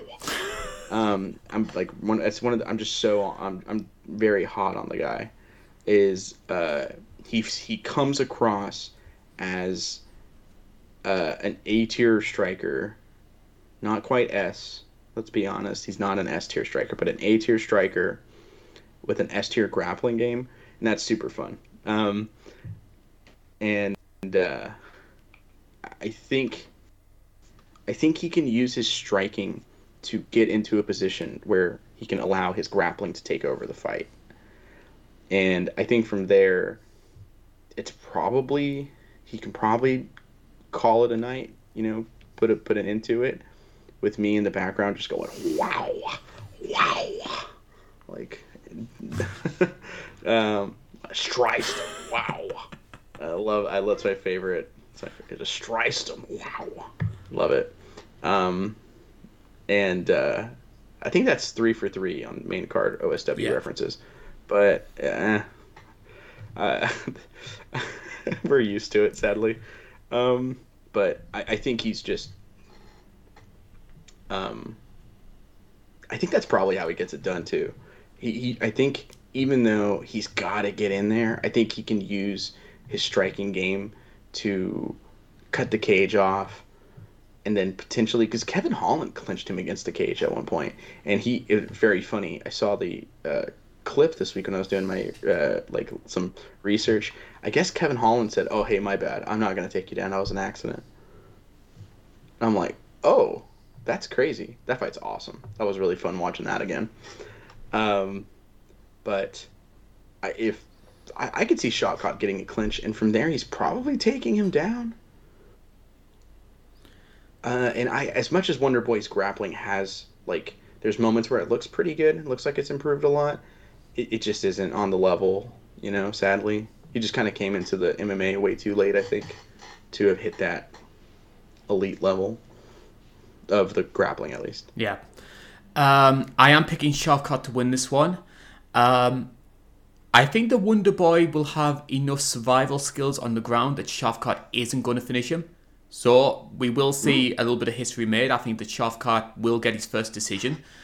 The big question that comes out of this, though, if Shavkat wins, should he surpass Bilal Muhammad? And will he surpass Bilal Muhammad? No and yes. So you think Shavkat fights the winner of the main event? Yeah. Or, sadly, Leon Edwards has been lately just talking about going to middleweight. I could see them doing Shavkat Bilal Muhammad. Interim belt. Yeah. No, for the vacant. Or you think they're just going to full on strip Leon?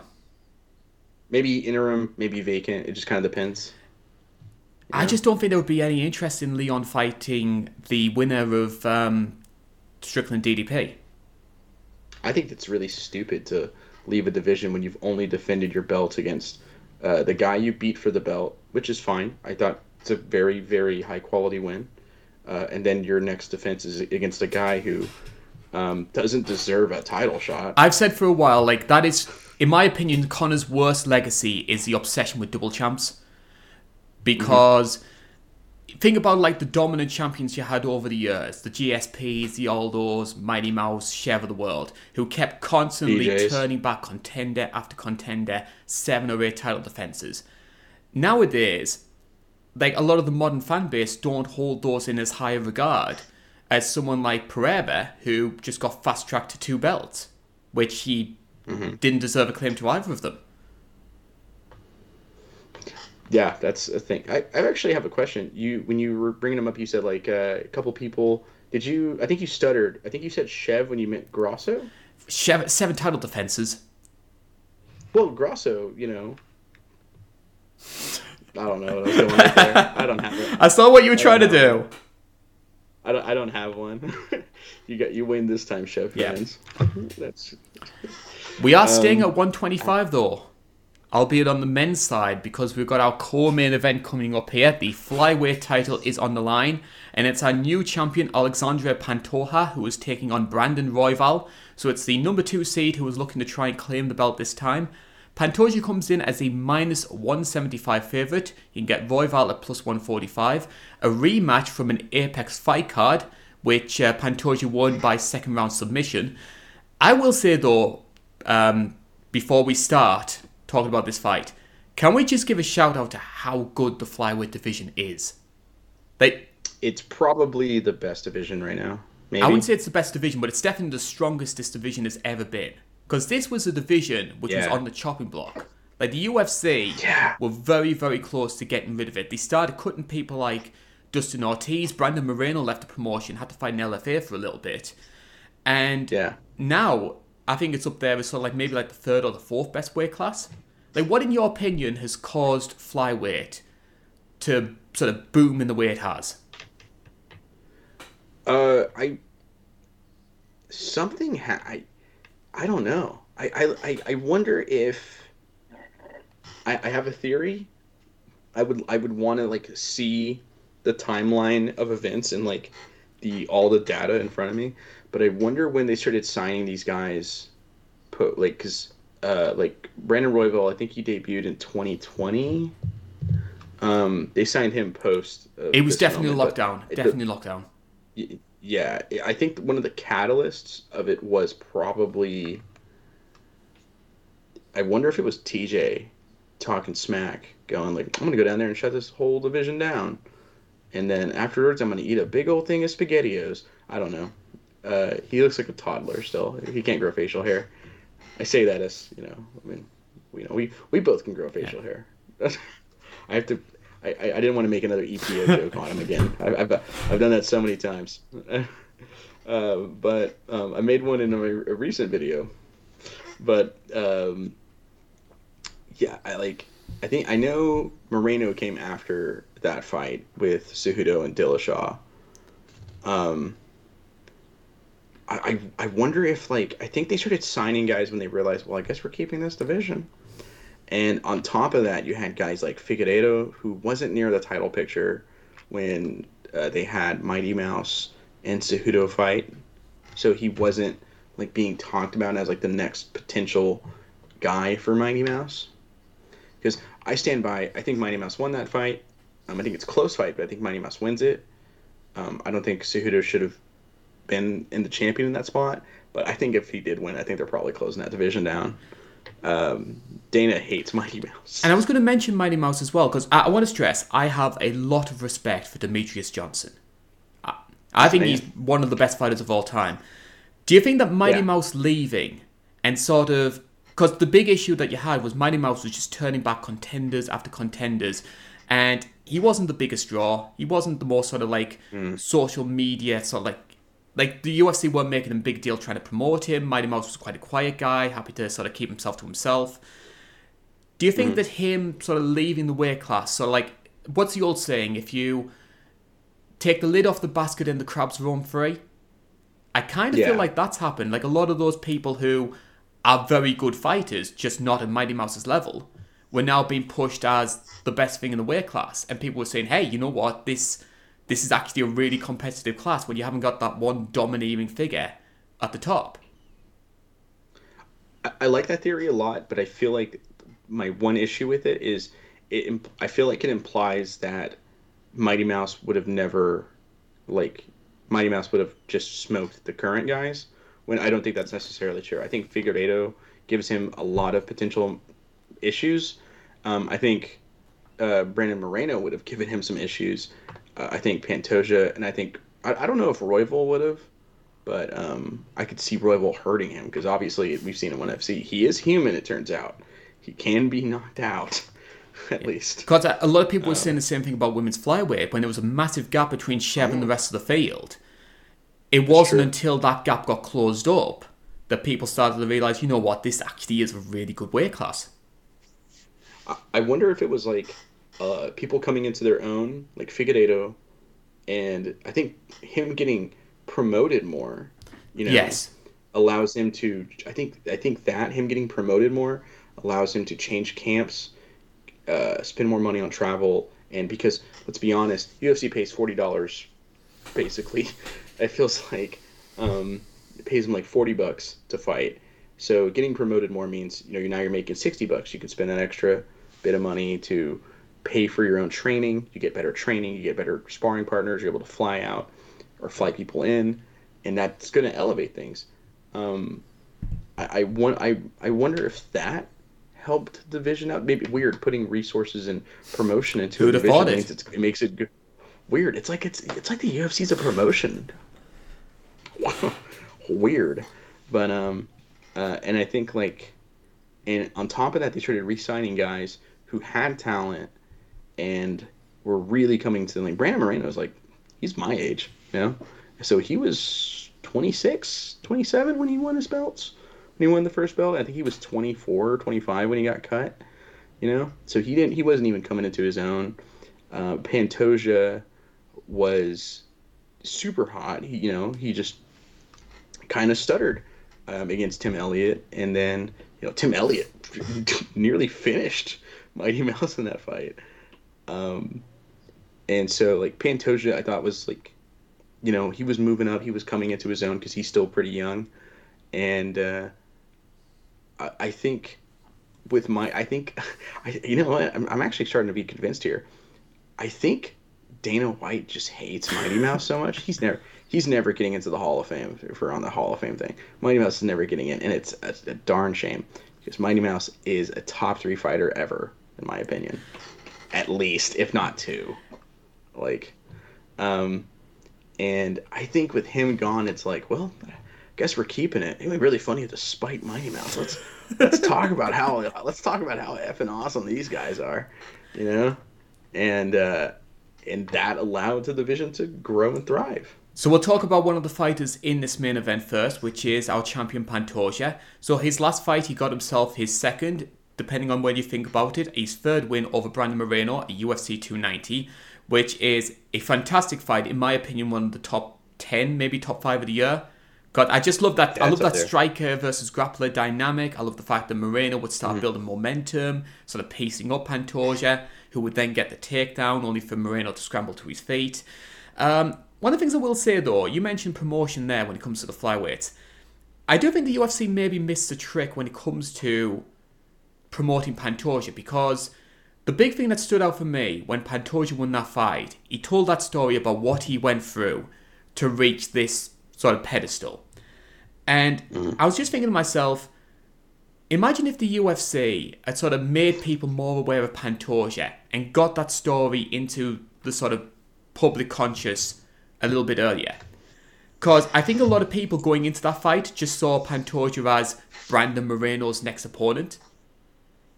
If they told that story and made people really care and root for this guy, I think that the sort of fan perception of him would have been much better. I'm not saying that people dislike Pantoja, I'm just saying that they didn't know Pantoja, which they should do going into a title fight.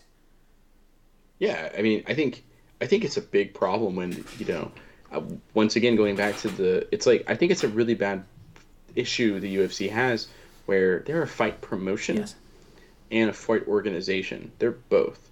Dana White is the president and head promoter of the UFC, just not giving a damn about promoting anything, unless it's Connor or someone talking smack, so it's really easy. Like, oh, less effort. It's easy just to talk about this guy.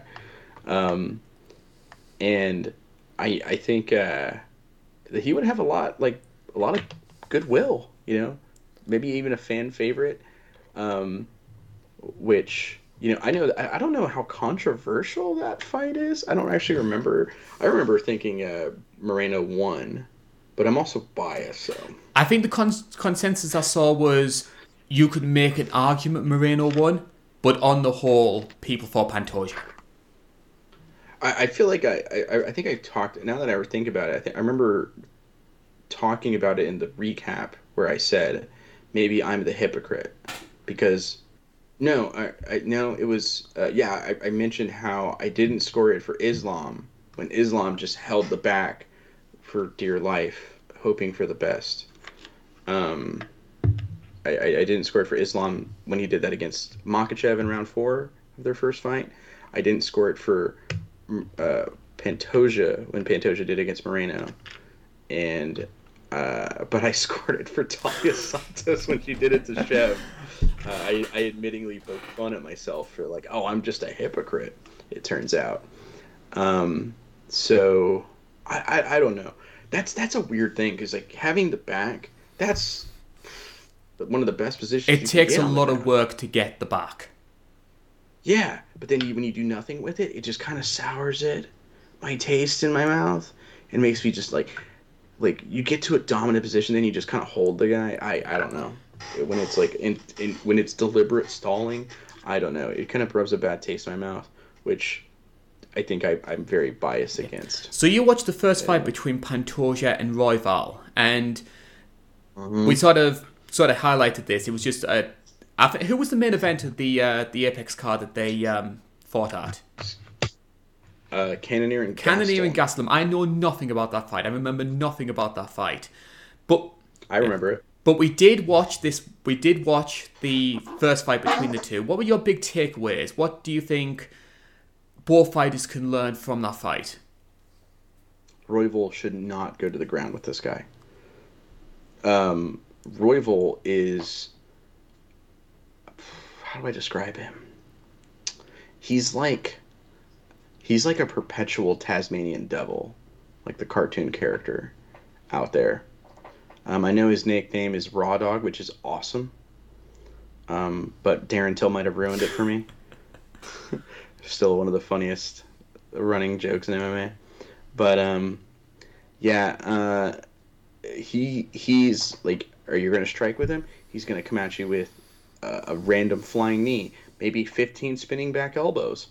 Maybe he'll just throw like another 40 flying knees and a spin kick. Who knows?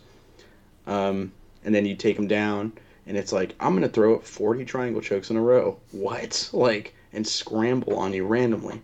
He really couldn't do that. He attempted it against Pantoja, but Pantoja is a much better grappler than him and had the technical ability and the strength to kind of plant him and keep him in position to fully take advantage of those situations, and then just eventually got that choke in. It really seemed like Royval's length led to Pantoja just being able to get a hold of him better, in my opinion. Because the times that I saw that Royval was having success was when it was a distance striking match. He was landing some good shots on him. Yeah. But he can't go to the ground with this guy. Yeah. Just... It sucks, too, because Royval's grappling is so much fun. Yeah, I just think that a guy like Pantoja is such an Achilles heel for a guy who relies so much on that scrambling game.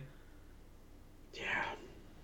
Just it's not a good idea, you know? Because best case, you survive and it goes to the judges' scorecards, where this guy was the aggressor on the ground against you. Worst case is he takes your neck again. One thing I will say, though, which is a positive when it comes to Brandon Royval, so we'll talk about him in a little bit more detail. 15-6 record, 5-2 so far in the UFC. The 2 losses coming against Pantoja in that first fight. He also lost to Brandon Moreno at 255, which was a title eliminator, it turned out. But I will say, like, when it comes to Brandon Royval, a lot is made of his scrambling ability, which is so fun to watch. And I think that's one of the best things about the flyweight division, is just how fast these guys are on the ground. And I know there's a lot of people who are just like, oh god, any kind of jiu-jitsu, any kind of wrestling, I hate it. Watch the flyweight division, it will completely change your mind. And now they've got the power as well. I think that's another factor why the division's got as good as it is. The power, that finishing. Brandon Royval is not a technician, but he's chaotic and he can crack. And if you look at some of his big moments in the UFC, it's Kai Kara France dropping him, and it's finishing Nicolau with that jumping knee. Yeah. Then elbowing him to death afterwards, which was haunting, but awesome. The KKF fight is my favorite of Royval's career. Yeah, because there's a sequence where Kai Kara France, who is the better striker than him, properly blasts him. And Royval's like, "Oh, this is bad," and then he throws a spinning elbow in like a panic state and clobbers him with that shot, and then drops him hard with it, and then they go back and forth on the ground like it is just chef's kiss, dude. Just love it. Yeah. So, what would you say is Brandon Royval's best path to victory? Do you think? I think Pantoja, we talked about, the clinching up and shooting double legs freestyle and Greco kind of ways of getting into the ground. Pantoja kind of mixes it up a little bit. I think if I am Royval, I'm looking at calf kicks, because that is a lot lower to reach down to try and get a hold of your leg. So that's one benefit of calf kicks over thigh kicks. It's the risk of being taken down is non-existent almost. So I think calf kicks. I really want to suggest like straight kicks. I was talking about that, how much I love straight kicks. Snap kicks up the middle to double leg, create the distance. Yeah, that's the thing. Oh, you know what? What are you suggesting that Brandon Royval just jilted Almeida Pantoja? I mean, that's what's gonna beat John Jones. Like, I mean, last time I checked, Yelton Almeida he had that barn burner flat too. That's one of the best fights of the year. Yeah, Oh, hold on. Opposite day just ended. Our 24 hours are up. I love how Dana White admitted, "Oh, we're just gonna pretend that didn't happen." Oh, I wish he'd said that before I started watching it for the recap. I love the fact that we called that recap. He can't keep getting away with this. I had my proper Jesse Pinkman moment. You know, I think that's one of my favorites ever. You can't keep getting away with it. I think I really want to suggest low kick or snap kicks and steep kicks up the middle, but I feel like that's how you get a leg caught by a guy who's gonna want to take you down. I wonder if he can jumping knee, try and time him there. I don't think you should spin at all. That's actually number one. Just don't spin, because I'm not making a joke here. Back takers. You spin, you give up the back. Yeah, thank you. It's like playing with fire. It's like being near a bar as like a former alcoholic. You're just tempted. I made my one Chev joke this show. I'm not breaking it. You know, I've been good today. I think there are two big X factors that I do have, and I just want your opinion on these. The first off is, for a good portions of his career, Pantoja was known for having quite a poor gas tank. Now, he maybe did alleviate some of those concerns by obviously getting the 5-rounder against Brandon Moreno. Is that maybe something that could be brought back to the table, bearing in mind the pace that Brandon Royval puts on people? But also as well, Pantoja is 34 and coming off an absolute war where he was pieced up a lot by Brandon Moreno. I thought he was I thought he looked kind of tired near the end of that fight. Do you think his durability might be called into question? I don't know if his durability is. I think his gas tank is his biggest weakness. I think he's pretty durable. Like, Brandon Moreno doesn't have that, like, Figueiredo kind of power, but he took just a large amount of shots constantly in that fight.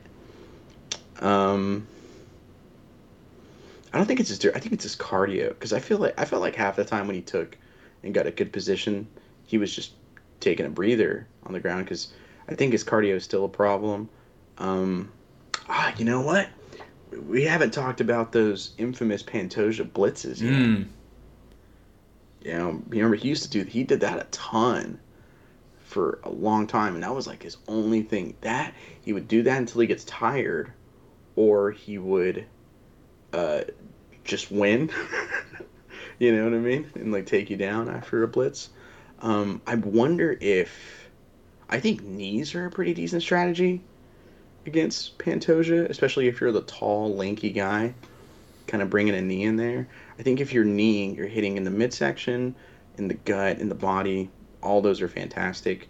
If you use it to intercept him coming in on a blitz or trying to get a takedown, anything like that, I think that's really good against a guy with who has cardio questions. And obviously the flying knee is there.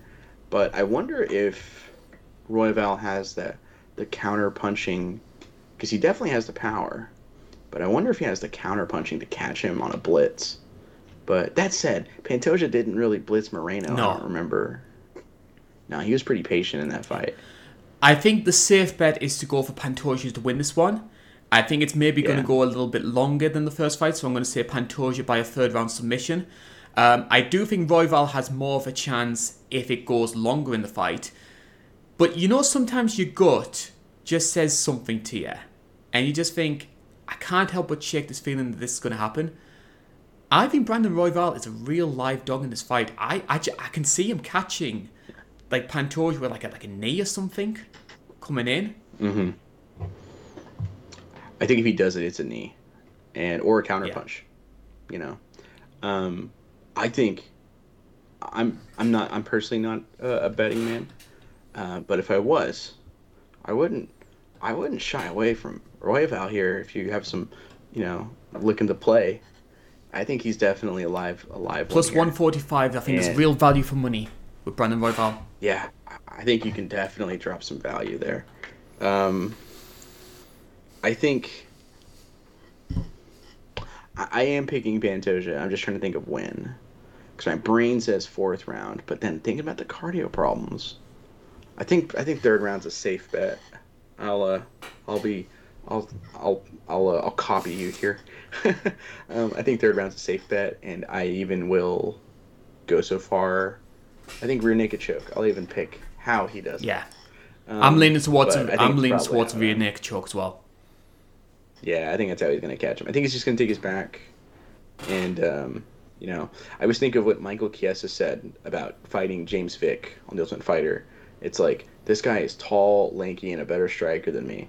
Thank God, it's so easy to take a tall tower down, or something. He said something like that, like a tall building down. I was like, yeah, it's fair, Or tall, he said a tall tree. I was going to Where it's say, like, thank God it's tall easy to- building would create a lot of scandal. Yeah, actually, yeah. Think about it. Yeah, that's a good point. Is he take a tall tree down? Quite appropriate, we're talking Yeah. about controversy. Colby Covington's coming next. And how did he earn this title shot? Our main event time, and we are talking about the welterweight title fight. It is Leon Edwards who is defending his belt for the second time up against Colby Covington, who is inexplicably still the number 2 ranked seed in the welterweight division. Betting odds for this one, you can get Leon Edwards at minus 150. Colby comes in at plus 125. So, Joe, I will set the scene for you. Colby Covington enters this fight with 2 wins and 2 losses in his past 4. The 2 wins being Robbie Lawler and Jorge Masvidal, who have both since retired from the sport. Currently, he holds 0 wins over ranked welterweights, and his only win over a fighter who is currently ranked is RDA, which was that interim title fight at UFC 225. He hasn't fought in nearly 2 years. Why is he fighting for the title now? I have a joke answer. I'd like to hear it. It's Dana White's also a Republican. No, Colby Covington I don't actually believe is a Republican. I'm not even into politics, but I just that's the only thing I could think of. I think a good portion. Dana seems I think like a good portion of the. I'm tempted to say that quite a few MMA fighters do lean Republican. Yeah, right. Yeah. I think that's a common thing. Most of my friends are Democrats because I'm a younger generation. And for the record, I think you know what? Yeah, I am a registered Democrat as well, but I don't vote anymore. That's another story. I've noticed that too. Like a lot of other fighters are typically Republicans. Obviously, Colby is playing a character. I firmly believe he's playing a heel persona. I just think Jorge Masvidal doesn't understand what pro wrestling is and thought it was real. That's my personal theory. I don't know. I legitimately don't know. Because there's a lot of sort of catch-22s when it comes to Colby. Like, I've heard a lot of people try and justify reasons for this because there's some people saying that, well, Colby's an all-action fighter. He's much more exciting than Bilal. And I was thinking, Yeah. is he really? Like, a lot of his fights go to a decision. He doesn't really have that much power on his hands. Yes, the 2 Usman fights were very good, but I think that was more of a stylistic matchup, them 2 working off well off one another. And I think that was a big reason that those 2 fights were as entertaining as they were. And I'm not really a Colby fan, but I'll admit, those 2 fights were great. Yeah. Oh, they're awesome. And also, you have some people saying that it's because of Colby's character, it generates clicks, it generates views. And I was thinking, yes, that would have done in 2017, 2018, when Donald Trump was in office and the whole sort of Make America Great Again character was at its most prevalent. Does that really have the same impact in 2023? No. American who lives in the South, where that is a very popular. That was a very, popular motif in the South. No, that didn't work. I don't think it works now necessarily. Yeah, I have no idea. I will say I think he is much more exciting. I struggle to think of a good Bilal Muhammad fight. Sean Brady, I guess, first one I always think of. I struggle to think of a second one. I could think of about 3 or 4 good Colby Covington fights. I think with Bilal Law, and I say this with every fighter in any weight class, I think if you have two fighters who have an equal claim to a title fight, Meritocracy. you go for the bigger name. You go for the star power. I completely get that from a business perspective. But when there's one guy who is so substantially ahead of everyone else that you have to acknowledge that. And in my opinion, Bilal is in that position. Yeah. Like, the guy hasn't lost in, 10 or 11 fights? Yeah. He's, he also has a story. Yes. Built into this title fight. His last fight that he didn't win, he was getting smoked, but you never say never. And then, like, here's my pitch for a trailer for how you pitch it is you have Joe Rogan and all them going like, Leon Edwards looks phenomenal out here. He is demolishing Belal Muhammad, he's just dominating his opponent. And then you cut to the eye poke, and then you just have a saying like, or something like, a fight's not over till it's over, and then you show the head kick. Like, yes, it is picture perfect. You never know, and I struggled to stay awake when one of my favorite guys at welterweight, Gilbert Burns, fought Belal Muhammad, and I have almost chills thinking of the promotions and the story built in there with Belal Muhammad fighting Leon, but I don't know. I legitimately have no idea. It is one of the more baffling things of all time. Would you say it's one of the top 10 most undeserved title shots? It's probably time for another video. It was the first one I ever made. First one I ever made was undeserved title shots, and then for episode 100, I redid it with like some modern ones, changed some people around, that sort of thing. Mm-hmm. Didn't have Fight Pass, so I couldn't get any John Lober, hence why he wasn't in the first video. Yeah, well, third installment, Colby Covington, #1. That being said, we are clowning on Colby not earning this title fight, and I stand by that. I don't think he deserves it. I think stylistically, though, he could be a very, very tough ask for Leon. I think the best meta, in my opinion, in MMA is the cardio wrestler. It's the reason why I'm so high on Marab. I think, again, he should be another guy who should be fighting for the title next. Yeah. And Colby fits that bill. Or at least Prime Colby did. Because it was just constant, I'm just going to keep peppering you with just kicks and punches. And then when you're a bit overwhelmed by that, I'm diving in to take the legs. Yeah. I think that's the best style as well. I also think Colby has zero. In a video game, his power is at a 0, but it's just, and he's never going to finish you with strikes. I don't even think, like we talked about, like the Tony and like Moreno, and just how the accumulation is what builds up for the finish. Colby Covington's never doing that to you. Funny enough, he's going to hit you 1,000 times more. He's still not going to finish you. But it's going to suck, and it's going to make you tired, and he's going to make you look dumb out there if he just keeps hitting you. And Tyron Woodley, so past his prime. He destroyed Tyron Woodley at every level of that fight, with just constant pressure. And yeah, I don't know. I mean, and the other thing as well with Tyron Woodley is, and another reason why I have concerns for Leon is, Tyron Woodley, especially later on in his career, became far too patient, waiting for that moment to try and land that big right hand, and he would just keep missing the opportunities. Just the reflexes weren't there anymore. And Leon's if I do have a big criticism, if I have a big criticism of Leon Edwards, it's his patience. Yeah, that's the thing I worry about. Because Usman was constantly coming at him, right? But have the volume, coming forward at him. It's just walking forward like this. Colby's coming at you, and once he's in range, he's throwing like 80 things at you. So, like, Leon has good cardio. He has good footwork that can frustrate Colby. He's got a great counter shot. He's a little too patient for it sometimes, If they clinch up, that's going to be interesting because I love watching Leon Edwards in the open clinch. His Out in clinch work is, I love it. Because Yeah, one of the big sort of traits that people have noted with Leon Edwards, something I've noticed as well, is it's not so much what he does in the clinch. he just out. Yeah, it's coming out of it. He releases, and then comes the elbow. Caught RDA multiple times with it. I think he dropped Gunny with one of those clinch elbows. Mm-hmm. The Cerrone was the first time I went, oh, hey, this guy's actually pretty good. Yep.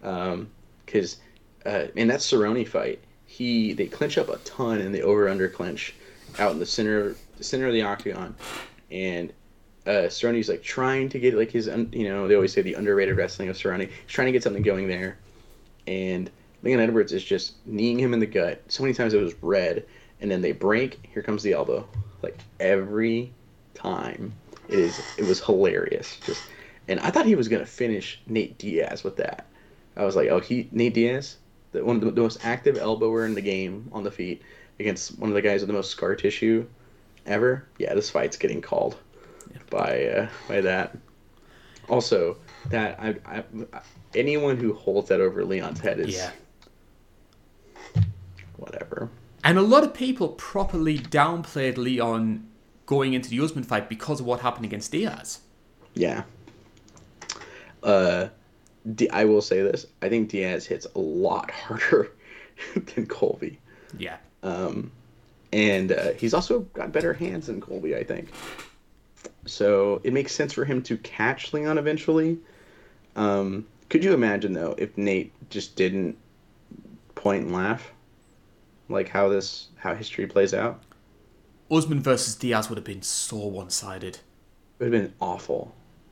You and me would have been like pulling our hair out, having to talk about it. We would have just talked about OSW. Well, we do anyway. We like went off a tangent about the Hall of Fame about Shavkat versus Wonderboy. I felt so bad. Well, I feel bad too because that was actually my pick for fight of the night. Yeah. That fight's gonna be fight of the night, but.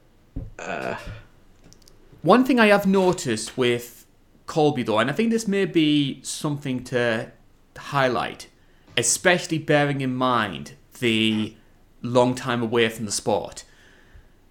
In Colby's, I think I'm going to say, like, in Colby's last two losses, I would say his last two fights, I should say, he's been dropped. Masvidal cracked him, I think, in the fourth round of their fight. And, of course, Kamaru dropped him twice in their second fight and also dropped him again in their first fight. Yeah. Is Colby's chin maybe not as good as people make it out to be? I think it's... I always talk about this. I always forget who I use it as an example. Oh, Dan Henderson. I use Dan Henderson as an example. I've seen Dan Henderson get knocked down multiple times in his career pre-TRT tour destroying the chin. I've seen him get knocked down multiple times in his career. I think it's okay to get knocked down, and have a good chin. I think that's fine. It's how you handle getting knocked down. Yeah, not to quote Rocky Balboa, but it's kind of like that. Because, hot take alert, I don't think Frankie Edgar had the best chin. What Frankie Edgar was really good at was knowing what to do when he was hurt. Yeah, I think he legitimately was knocked unconscious in multiple fights, and then just came to. I think he had the best instincts ever. Also, I think there's only one fight I can think of. Well, there's a couple of fights when I think of like Frankie Edgar having a good chin, but there is one fight in particular where I go, wow, Frankie's chin may be like the real deal. Funny, that's his nickname, isn't it? Frankie the Real Deal Edgar? Was that the answer? No, it was the answer. The Real Deal somebody, though. Holyfield. Yes, it is Holyfield. Oh, man. But I don't disagree with your take. I think Frankie had a good chin, but I definitely see what you're coming. I think his instincts are just unbelievable when he's half unconscious, But in my favorite fight of all time, my beloved Aldo Edgar won. My number one fight ever. He gets hit with an up kick or with a front kick up the middle, and he looks like he goes out for a second, and then it's like, okay, I'm here. Like, it's a very weird scenario. Yeah. I think one of the areas where I think this could be decided, in my opinion, is I think it's given. I think Colby is going to take Leon down at some point during this fight. Mm-hmm. And one of the things Leon showed in the Usman fight, the third one, was his ability to deal with the takedowns. Because, like, Usman would sort of like press him up against the fence, but Leon would just scramble to his feet and just power out. He did this thing as well where he sort of like reaching over to one side to sort of like take away. It was almost sort of like a Kimura grip, and just eventually power out of it, and then Usman had to keep standing with him. Yeah, he kind of Sakurabba'd him a little bit. Yes. Yeah. That's a big concern for me, though, in regards to Colby, because I think Leon could get away with doing that against Usman, because Usman doesn't have that sort of back take and that submission game. We have seen Colby take people's back and go for rear naked chokes. Mm-hmm. For me, I could see how many times did Usman even do that is like the thing. Like, Usman got him to the fence and really almost had him maybe a handful of times. Whereas I fear Colby doing that the entire fight. Like, I kind of think of, if I remember right, I think it's RDA Colby Covington, where I think Colby got like 2 takedowns, but he just pressed him against that cage. Holly homed him, shot a double leg, Holly homed him, shot a double, couldn't get it, Holly homed him. Just on repeat to the point where it's like, dude, yeah, like, how do you not give it to Colby even though nothing really happened? I kind of fear that. I'm hoping Leon is prepared for that kind of style. I would love it if Leon just, started bringing down the side. The Travis Brown elbows. Yeah, I would actually kind of like that, admittingly. Or, what do you think happens if Leon takes Colby down? It's possible. I mean, he took Usman down. Yeah, and he's not a bad grappler himself. And I can't see Colby being in that position a lot, where he's on his back having to defend against someone on top of him. I think that is an interesting wrinkle. That's interesting.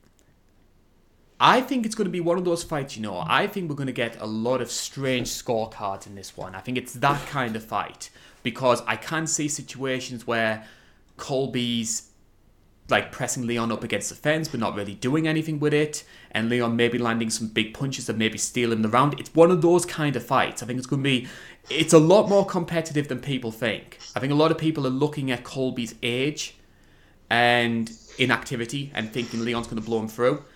Colby Covington has a very realistic avenue to winning this fight, in my opinion. And even though I'm not big on the guy, I am picking Colby to win this one.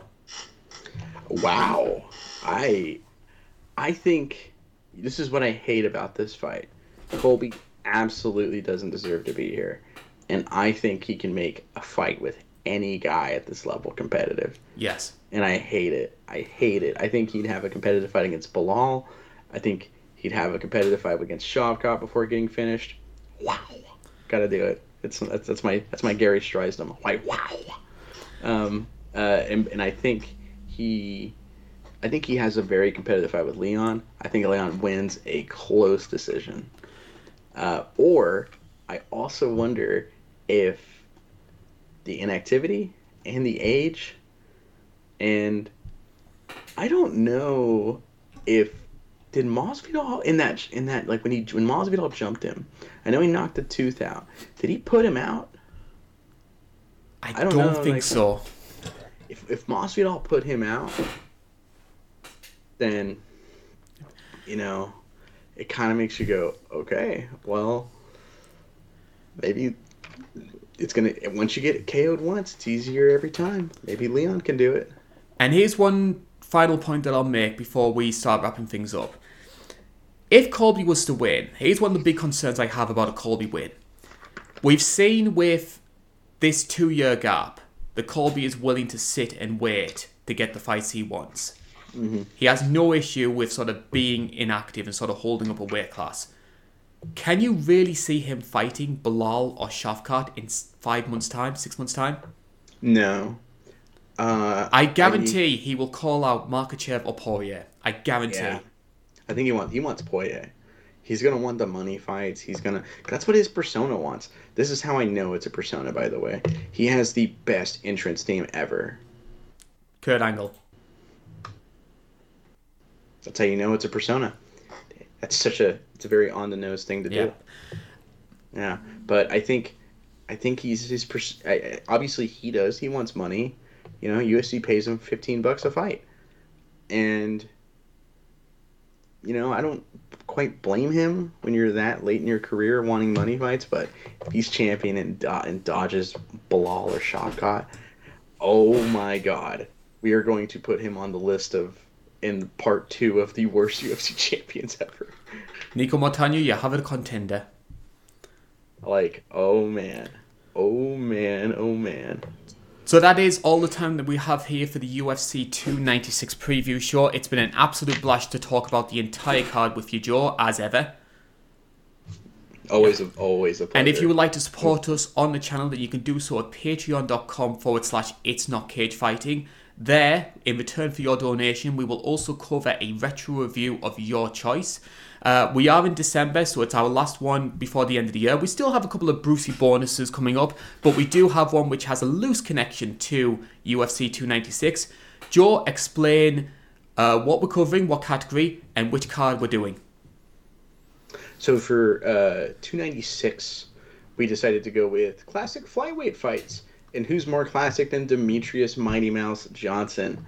So I got to cover a fight card that I did not expect to win, and I had good memories of, but I wasn't quite sure, and I was so pleasantly surprised at how good this card was. UFC on Fox, I think it's 6, but it's Mighty Mouse and John Dodson. A fantastic fight, and also as well the undercard as well, pretty stacked for a fight night. Let's just say we finally get to see what's on this side of the wall, and it's glorious. Yes. And I was pleasantly surprised to see that one, because I fully expected 178 to win. Yeah, me too. I was like, wait, really? Okay. You know, I think that undercard's better, maybe. And I watched it, I was like, oh yeah, this is way better than I remember it being. So, UFC 296 will be just around the corner. We hope you've enjoyed this preview show. My name has been Carl Bainbridge. That's been Joe Neal. We want to wish you a very Merry Christmas here from INC Live, and we will be back in 2024 for the first pay-per-view of the year, and counting down to the most eagerly anticipated UFC title fight of all time, Raquel Pennington vs. Mayra Bueno Silva. You think you're Spanish? You do.